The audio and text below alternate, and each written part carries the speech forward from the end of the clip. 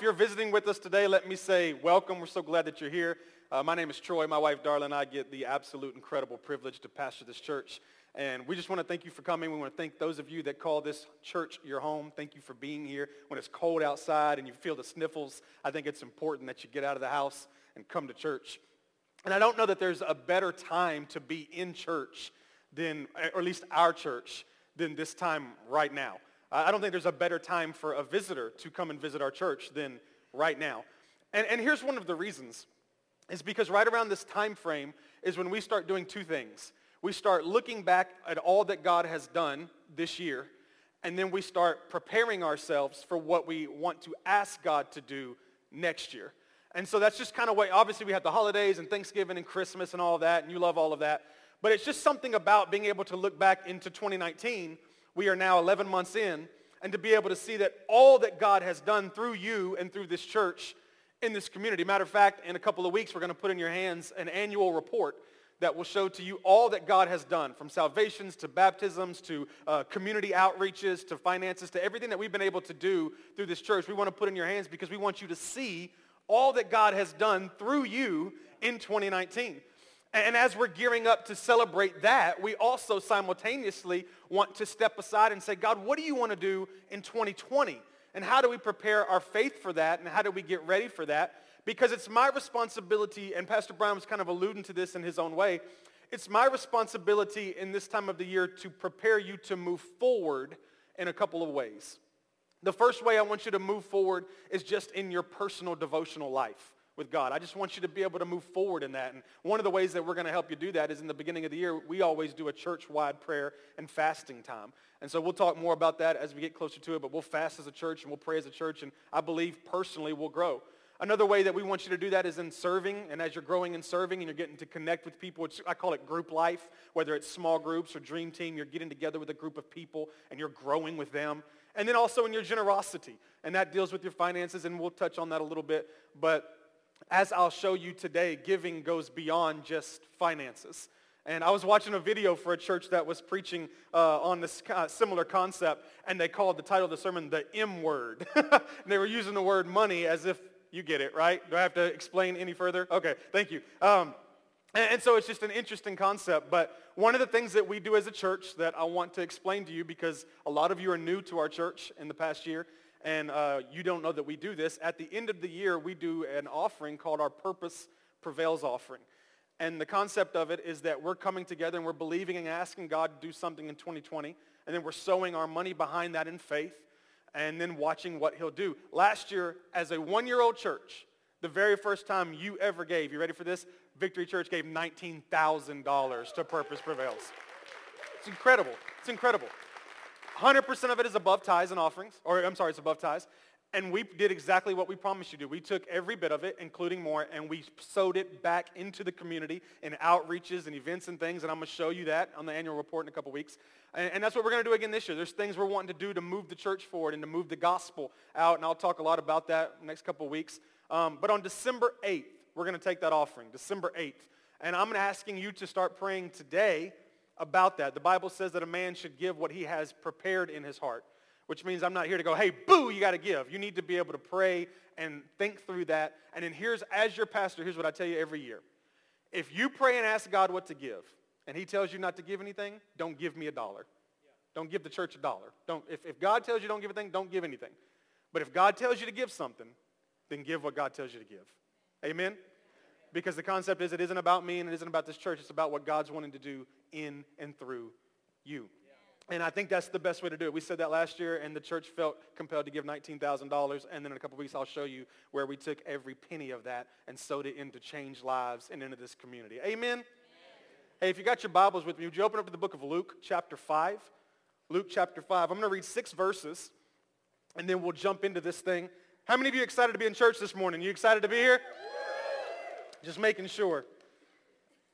Jamal, I could get saved off that last song, boy. How does that go? You worthy of our... Don't do it? Okay. My wife said don't. Y'all see that? She shut me down. Don't even try, sweetheart. Just move on. Nobody wants to hear you sing. Luke chapter 5, verse 1, we're going to read 1 through 6, says, One day, as Jesus was standing by the lake of Gennesaret, the people were crowding around him and listening to the word of God. He saw at the water's edge 2 boats, and he left there by the fishermen who were washing their nets. He got into one of the boats, the one belonging to Simon. Now Simon is also Peter. Jesus will change Simon's name to Peter in a little bit, so when you see Simon, know it's Peter. And he asked him to put out a little from the shore. Then he sat down and taught the people from the boat. When he had finished speaking, he said to Simon, "Put out into deep water and let down the nets for a catch." Simon answered, "Master, we've worked hard all night. We haven't caught anything. But because you say so, I will let down the nets." And when they had done so, they caught such a large number of fish that their nets began to break. Do me a favor. Look at the person beside you, and I want you to tell them the title of my sermon. Tell them, "This is how you catch the woe." This is how. Now tell the person you don't like as much, the person you didn't choose, tell the other person, this is how you catch the woe. Anybody know where we're going with this? Anybody in here familiar with the woe? Oh, we got one. All right. This is going to be a fun day today. Don't start it. Do you remember your very first job? Like not babysitting or cutting grass. I mean like your first job where you actually had to go pick up a paper paycheck, right? You remember your first job? You remember that? So mine was at Putt Putt Golf and Games. Y'all ever heard of this place in Memphis, Tennessee? Putt Putt Golf and Games, right there off of Summer Avenue. And I worked on the weekend shift, so we worked Saturday and Sunday because I was still in high school. And I had different responsibilities because during the weekend, businesses would rent out Putt Putt for their business to do like a party or whatever, and I had responsibility. So I might have to restock drinks the whole time. I might have to operate the bumper boats the whole time. One of my jobs, which you've heard me talk about before, is I had to dress up as the Putt Putt mascot, which was an orange golf ball, and I had on green tights, which were a little bit looser than these jeans that I have on right now. And you could see the veins in my calf muscles, and I had to walk around and entertain the kids. That was fun. Nothing will do good for your pride than to dress up like a massive golf ball. And so that's what I did. And I would work every Saturday and Sunday. And I remember my dad taking me to pick up my very first paycheck. I was so excited because I didn't have any bills. You know, I might have had a phone at that age. I'm not sure. But if I did, my dad paid for it. And so I thought, man, I'm about to go get like $4,000 or $5,000 from this place. And I'm just going to go blow it all at, whatever I was doing at the time, video games probably. I'm just going to go, I cannot wait. And so my dad loaded me up in the truck, and we drove to Putt Putt, and I went into the office, and they handed me that white envelope with my name written on it, and I had Putt Putt in the corner, and I ran and got back in the truck, and I opened up and I pulled out the check, just waiting to see how many zeros were going to be on this thing. And the complete amount for 2 weeks of work was $43.27. That's how valuable I was right there. That's my value, right? $43. And so not only that was that a surprise, and believe me, it was, because I didn't understand how stuff worked back then, but then I see all of these numbers, right, on the other side of my check. Like there's the check, but then on the other side there's all these numbers, and I'm like, Dad, what is all of this? And he's like, well, it's taxes, and I'm like, what? What is this? This is not going to last long, right? I won't have to do with this very long. And then all these things, but there was this number at the top that was larger than the number at the bottom that I got paid. And I was like, well, what is that? Like, did I have to pay them more than I actually made to begin with? And he was like, no. He said, that is your gross pay. It's like, well, what's gross about it? Like, I don't really understand. And he's like, no, he said, that's what you actually got paid. Like, that's what you worked for. That's what you earned. And I'm like, well, then why isn't that what I have? Like, I'm really confused. And he goes, yeah, that's your gross pay. And he said, the amount that you actually have is called your net. And that was the very first time I was ever introduced to my net pay. And I've been depressed ever since. Ever since. And I wanted to present to you with this question, and then I want to break it down a little bit. We're going to stay in these 6 verses the entire time.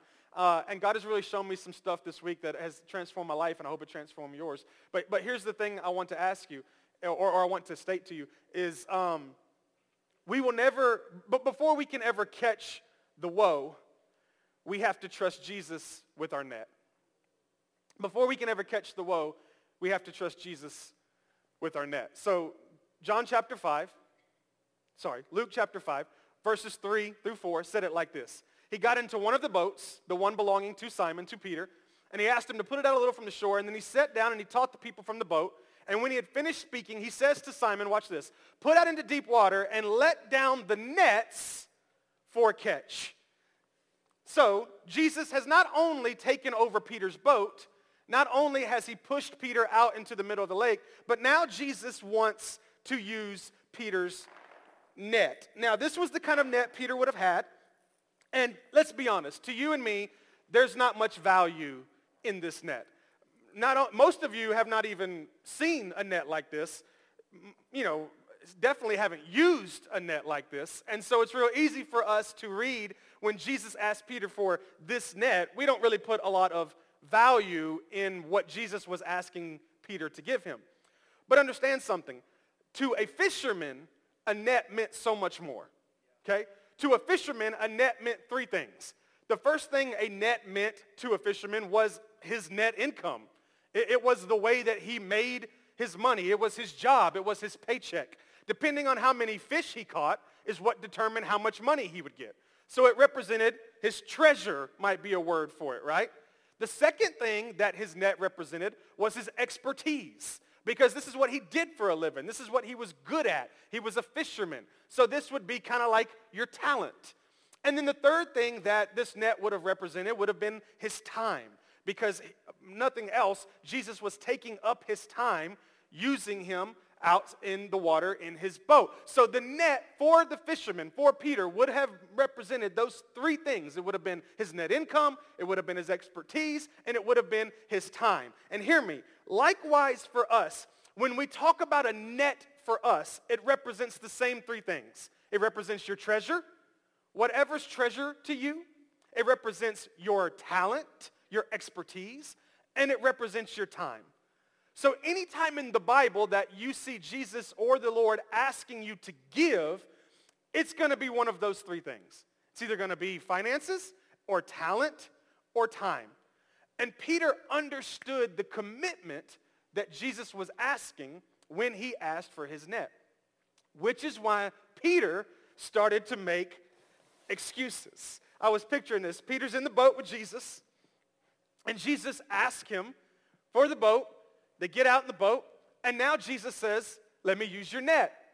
And Peter starts with the excuses, right? He's like, well, here's the deal, Jesus. You've already asked me for my boat. We're in the boat. You've taken me out in the water. You're wasting my time. I washed my net. The Bible said he had washed his net, which means he was about to put it up for the day because he had gotten all of the seaweed or whatever out of it, and he was about to put it up for the day. And now Jesus wants him to use his net again. And he's like, and on top of all of that, I've already done this without success. Like last night, I was just out here using this same net in this same water, and nothing happened. So here's what I pictured him saying to Jesus. He says, hey, you stick to preaching, and I'll stick to fishing, right? You do your thing. Let me worry about mine. And this question hit my mind this week. How come we're so quick to let Jesus in our boat, but we can't trust him with our net? I'll never forget, I was 17 years old when Pastor Brian invited me to church. Started attending church, and first we were going to youth group on Wednesday night because that's what you do. And, you know, it was hot girls and basketball, and that's all I needed, right? And then eventually, I cared enough about Jesus. I wanted to know enough about Jesus that I asked Pastor Brian if I'd go with him to Sunday service. And I never minded sitting in the Sunday service. Our pastor was an incredible communicator. I loved him. And I never minded hearing about Jesus because we don't mind hearing about Jesus. Jesus is Jesus. He's grace. He's mercy. He saved us. He's delivered us. He's given us a new perspective. He's put our feet on solid ground. I don't ever mind hearing about Jesus. But when they start talking about that other stuff, when they start talking about giving, they would pass these little plates around the church we were at, and I'd be sitting in the seat. And I'm about 17, maybe 18 years old at the time. And I'm getting $43 a paycheck, you know what I mean? And I'm learning about Jesus, and they would pass this plate around, and I'm offended. Like, there's no way I'm putting anything in this. The pastor would start talking about serving, and I'd be like, no, And so I was this person where I'm like, I'd be in church.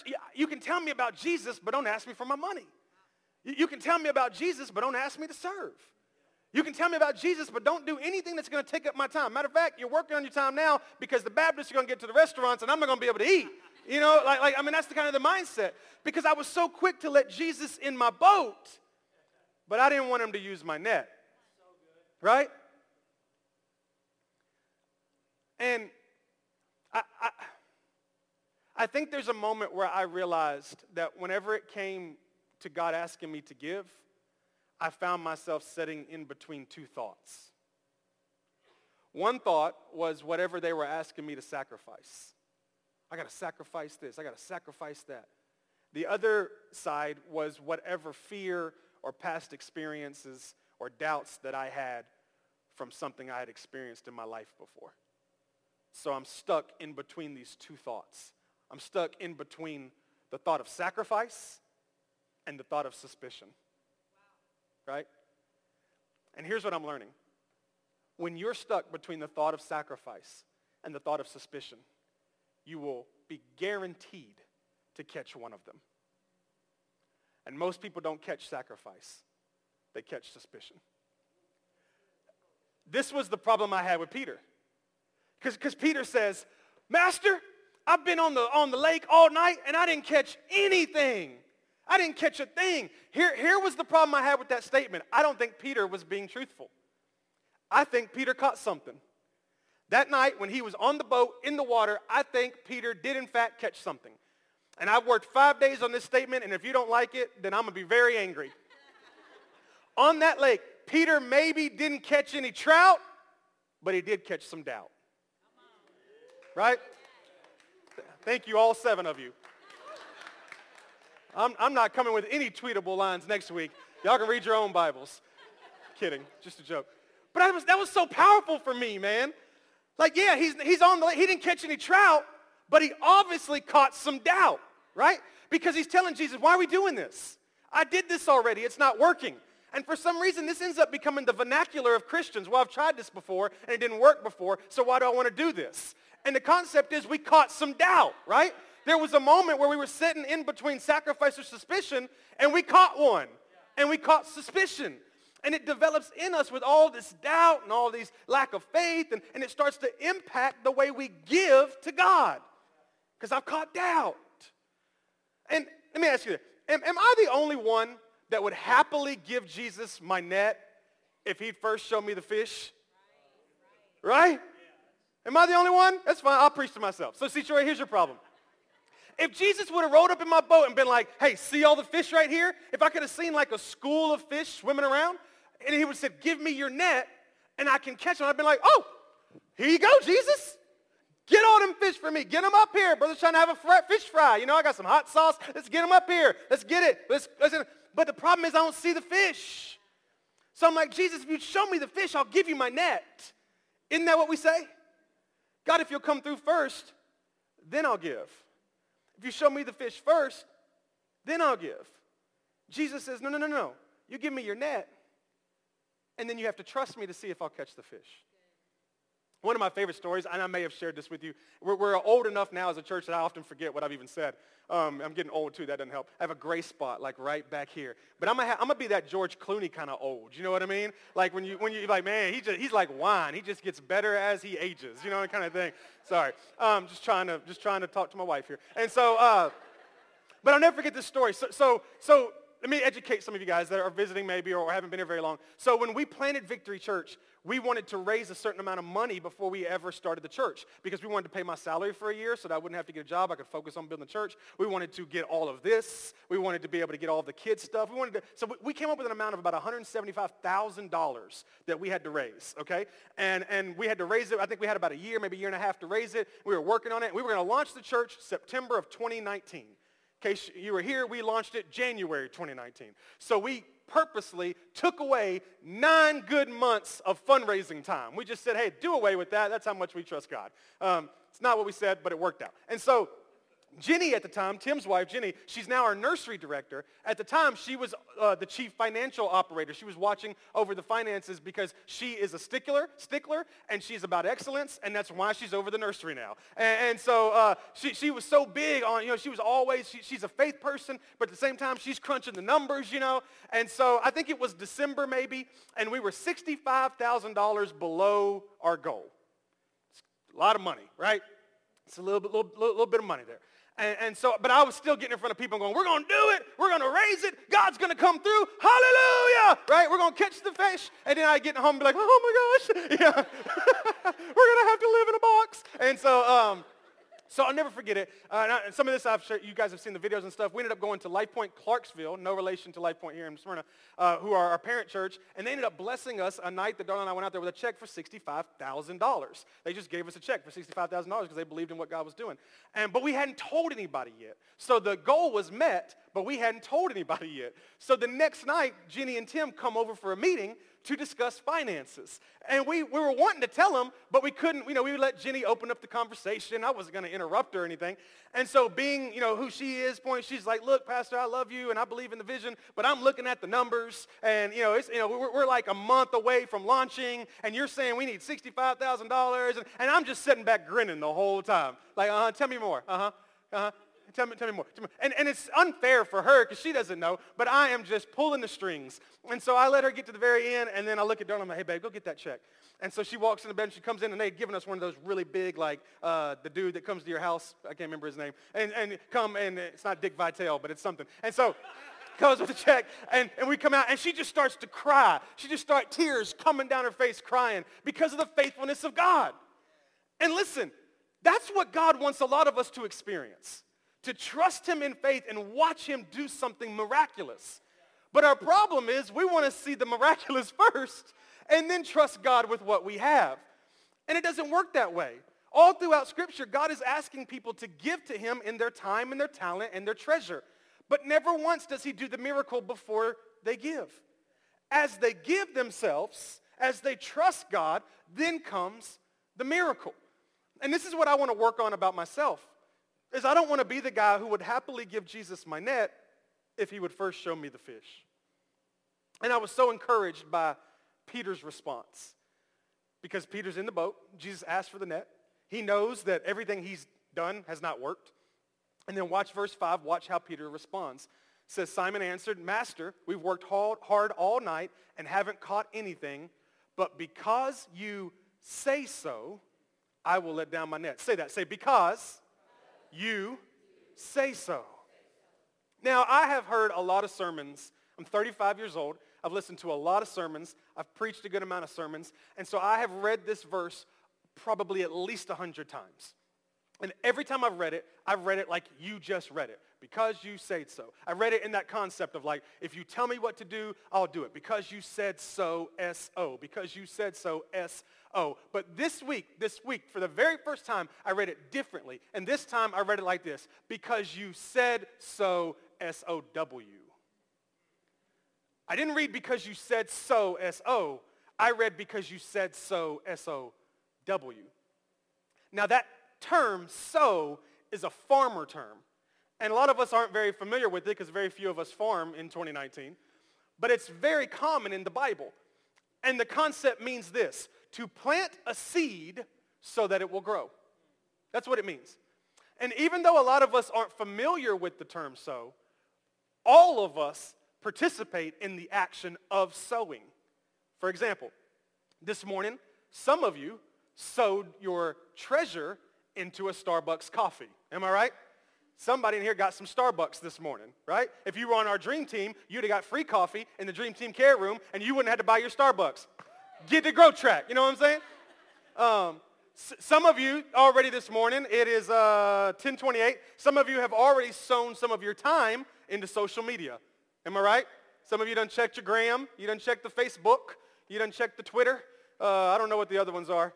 The dating sites, or maybe it's an early dater for you on Sunday morning. I don't know. But you've sown time into social media. Some of you this weekend, you sowed your talent into working in the garden. Well, maybe not. It's cold. Working on the garage. You sowed your talent into different things. Some of you in this room, you're sowing your treasure into the church.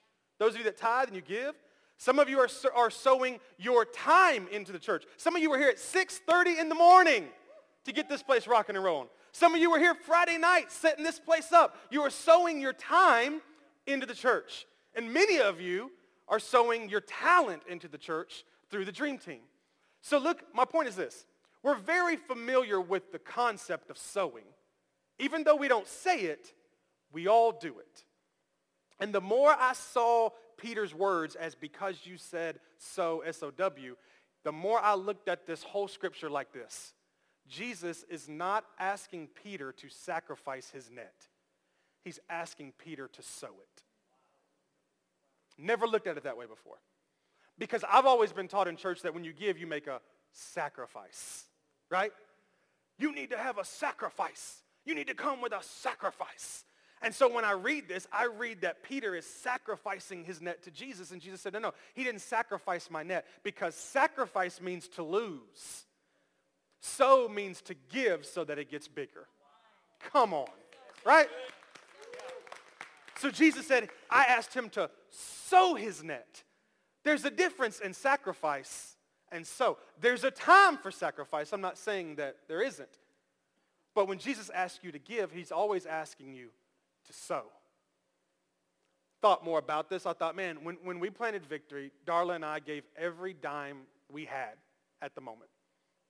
Literally, like every savings, we sold our house, every dime we got from our house, we put it all back into getting here, moving here, developing the church. We put all of our money into it, all of it.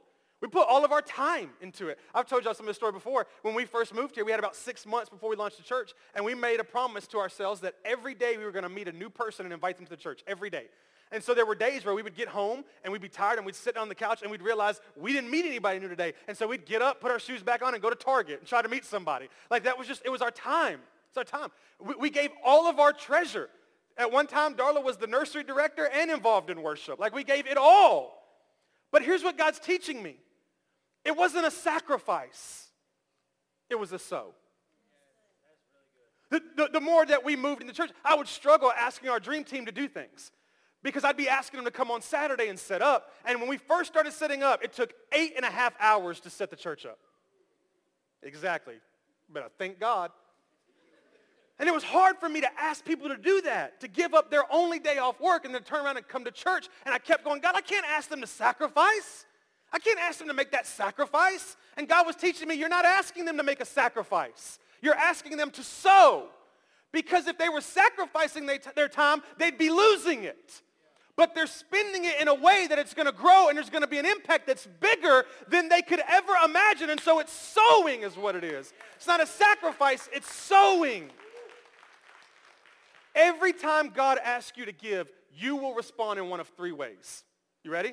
First way is this, offense. I cannot believe they would ask me to do that. That's offense.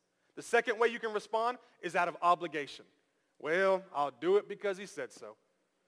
And the third way is this, opportunity. You'll always see God asking you to give in those 3 ways. You'll either be offended by it, you'll see it as an obligation, or you'll see it as an opportunity. When you see it as an opportunity, you're sowing. When you see it as an obligation, you're sacrificing. When you see it as an offense, you're offended. And it's sin. So there's only 3 ways you can see it.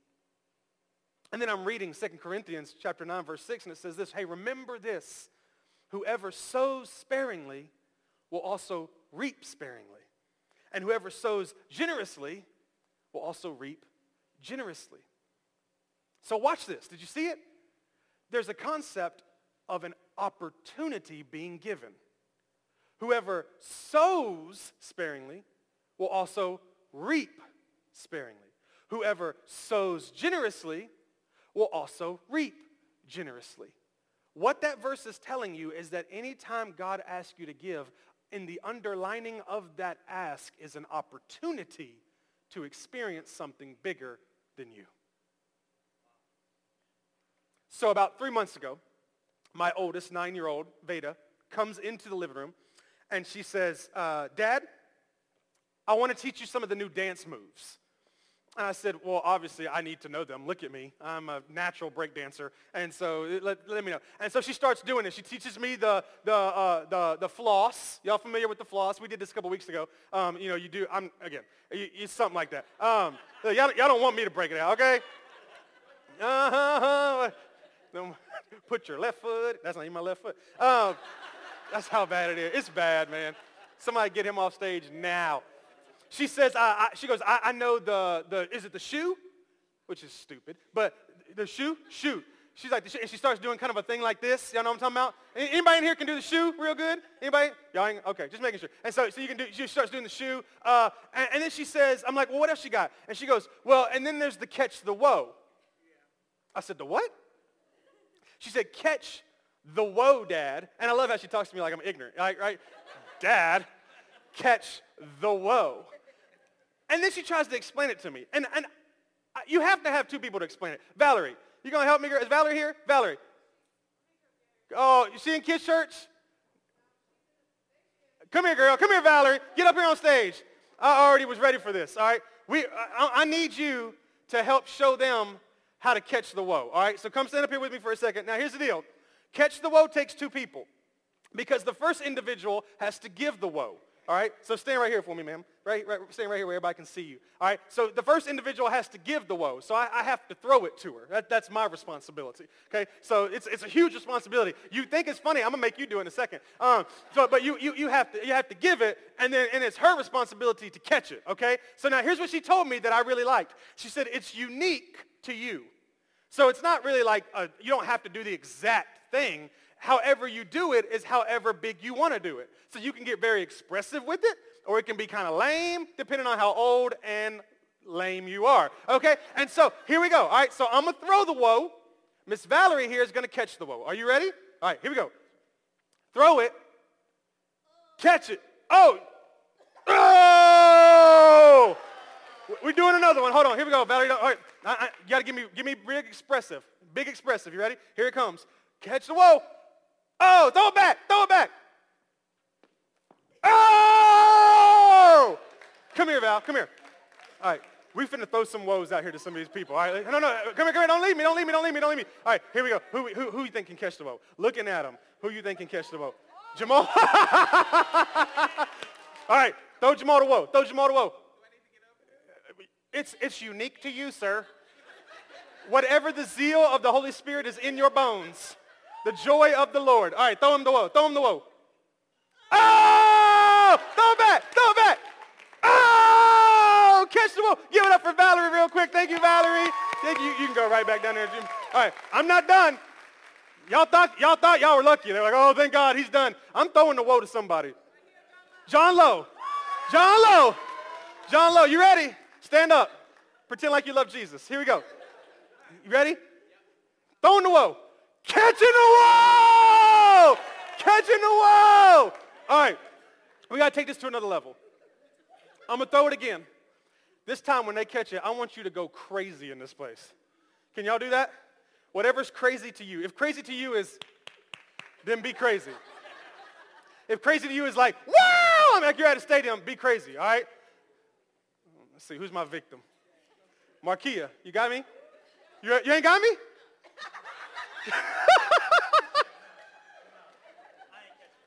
So who's willing to catch the woe for me? Who's willing to catch the woe for me? Melanie, you got me? Here we go, Melanie. You ready? All right, y'all ready? Melanie just volunteered in the middle of church. Like 200 people, she's volunteering to catch the woe. Y'all better cheer her on. You ready? I'm throwing it. Ready? Here we go. Catch the woe. Oh!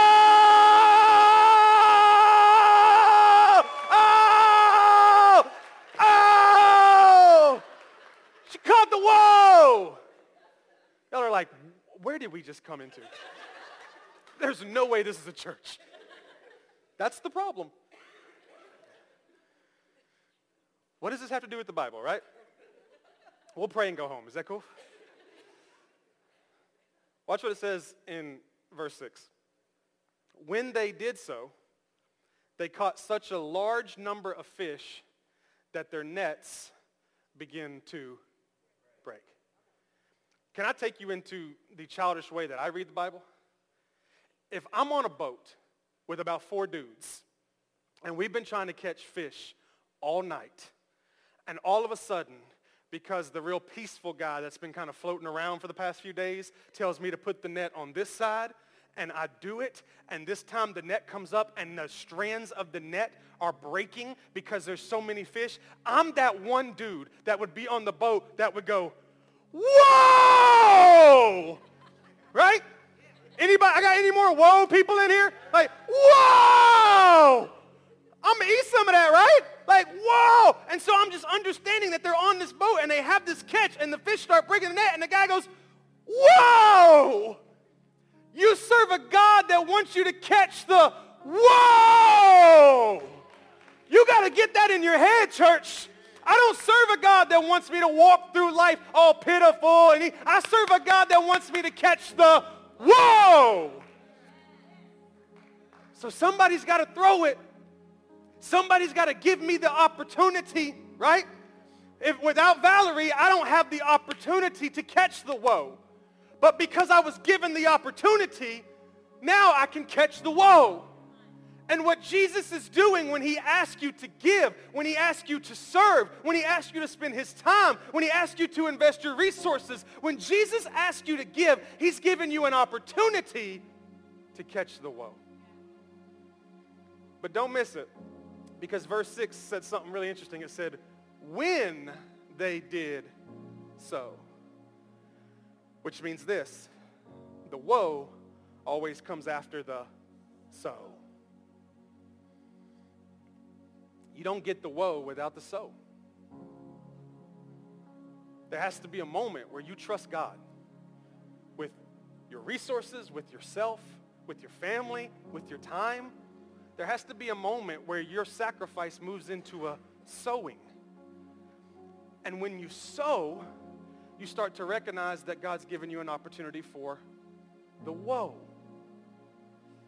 So a couple days ago, I got the opportunity to sit at a table in a restaurant with a couple by the name of Jonathan and Christina. Jonathan and Christina live in Clarksville, Tennessee, which is about an hour away from here. And they heard about us through our relationship with Life Point Church in Clarksville. And so I think they said about 6 weeks or so ago, I'm not sure the exact date, they started listening to the podcasts of Victory Church. Did you know that people are listening to the podcast of our church that don't go to church here? Are you showing people the podcast from the church here? I'm hearing people talk about how their coworkers are hearing about it and they're listening to it. And it's incredible. So this couple is an hour away from here. They have 3 kids, 3 beautiful kids. And they start listening to the podcast of the church. And their words, they said they grew more in those 6 weeks than they had in 6 years spiritually. That's a testimony to God, not to our church. But it's a blessing to hear. And so they said, we wanted to be a part of it so bad that we had to be there in person. They were like, we wanted to be there in person. So one Sunday morning, they drove an hour all the way from Clarksville, and they came to church here at 9:30 in the morning. Some of you struggle to get 10 minutes here at 9:30. They drove an hour to get here, to come to church. And they loved it. They came during At the Movies. They said it felt like it was church and a date night rolled in one. I love it. And they learned about the carnival. And they're like, we can't miss the carnival. So then they came back a couple weeks later to the carnival. And then they've been coming pretty faithfully. I don't know if they're here. I haven't been able to see yet. But they've been coming pretty faithfully, driving an hour to church. And so we go to lunch with them. And they said, yeah, we're going to put our house on the market today. And they said, we're going to drive around Smyrna, Tennessee, and we're going to look for a place to live. And we're working on he said, I had 4 interviews trying to get a new job. And we were just blown away by that concept. And I'm like, what's going on? And here's exactly his words. He said, there's something special happening at Victory Church. Right?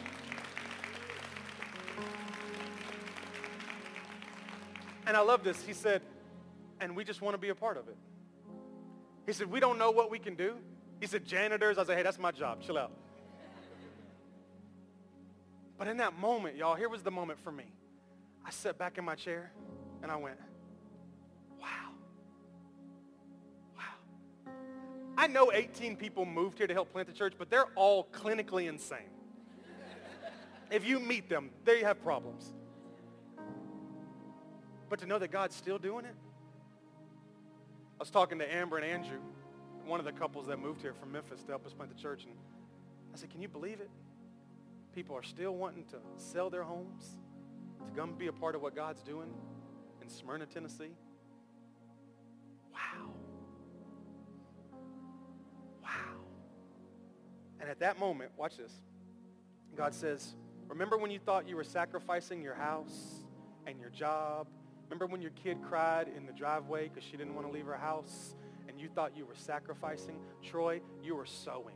And because you sowed, when you did sow, now you're catching the whoa. Can I tell you something about my Jesus? The woe isn't always more money in the bank. Sometimes the woe is a life that's been transformed. Whoa. Whoa. And here, if the day that I die, here's what I want you to remember me saying. God wants to do something in your life bigger than you, to a point where you can't help but say, but then here's the last revelation, and I promise I'll pray and get off the stage.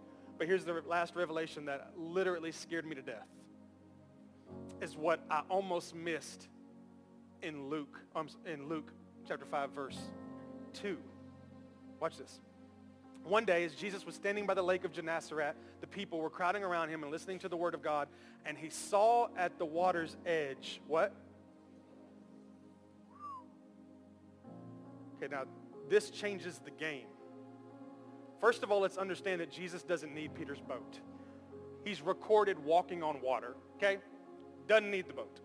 He doesn't need Peter's net. There was a moment where he took a boy's sack lunch and fed 15,000 people. He doesn't need those things. The thing about Jesus is that his purpose doesn't need our life. Our lives need his purpose, right? So he goes to Peter and he says to Peter, hey, can I use your boat? And Peter says, yeah, and then the story goes from there. But what I didn't catch before is that the scripture says there were 2 boats. What does that mean? That means Jesus has options. That means that if Peter says no, Jesus can just go over to the next boat and say, hey, can I use your boat? The concept is this. Jesus doesn't need your boat, but he wants to give you the opportunity to be able to experience something bigger than you and to be able to catch the woe through your boat. But if you don't let him use it, Jesus has options, right? He's got options. So it's never a moment where God needs you. It's the moment where you need God. And you want to be used by him, and you want him to operate through you. And that's the reason you got a boat to begin with. Jesus could snap his fingers and everything could be done, but he chose to use your life. He chose to use your boat. Hey, this is Jesus. Hey, can I use your boat? Can I use your net? Just ask him. Because I'm about to do a miracle, and I'd really love to include you in it. But what I don't want to do, church, is I don't want to miss my miracle. Because I wasn't willing to give Jesus my net or to let him in my boat. So over the next few weeks, I just want you to really get out of your own mind when it comes to the concept of giving. Everything you've ever been taught, forget it, if it's not right. And understand that what giving is an opportunity for you to be used by God and for God to work through you to be able to impact and change many lives. One thing I want to do this series, and I promise I'll pray and close, is every Sunday that I get up and preach about giving, I want to announce a way that we as a church gave. Last year during Purpose Prevails, Darla and I gave the highest check we've ever written in our entire life. And I don't say that for any praise or anything like that. I say that so that you know I'm leading. I would never ask you to do something that I'm not doing. And we're praying now about what we'll give in this year's Purpose Prevail. But even as a church, we always give. And so we're currently writing, and we'll be taking tomorrow morning a check to the Smyrna, I honestly don't even know what you call it, But we're writing a check for $1,000 for the canned food drive for Smyrna, Tennessee that happens in December. We can't physically be there because we'll be in church. And so you are writing a check for $1,000 and you're taking it to them sometime this week. Brian Hercules will receive it and you will buy however many cans that buys for people who need food during the holidays. You will buy it through money you've already given. Can you give yourself a hand real quick? I just think you deserve to have a hand. You've already done that. You've already done that. We're not asking for another dollar or anything. You've already done that because you're a giving church. And that moment when people who don't have food get food and they go, wow. The wow came after the so, or the woe came after the so. So can I pray over you? Father, we thank you for your faithfulness, for your word that is moving. It is alive today, operating in our lives. And Father, we just came out of a series where we were talking about shifting our culture. And I pray that we continue to shift our culture, even into this series, that we would become people who give of our time and give of our talent and give of our resource so that you can use it to impact the changing of many lives. And I pray that we would realize right now that the purpose for that, the reason for us to give is not because you need what we have. You're the only reason we have what we got to begin with. But you ask us to give so that we can be a part of something that's bigger than us. And you give us an opportunity to be involved in impacting the lives of other people. So I pray over every person in this room. Pray they'd feel your love, your grace. Pray they'd understand your word.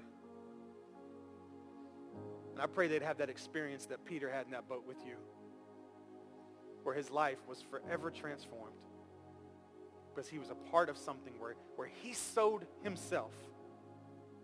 And God, he experienced a miracle because of it. I pray we don't miss our miracles. Lord, we love you and we thank you. And it's in Jesus' name we pray. And everybody said,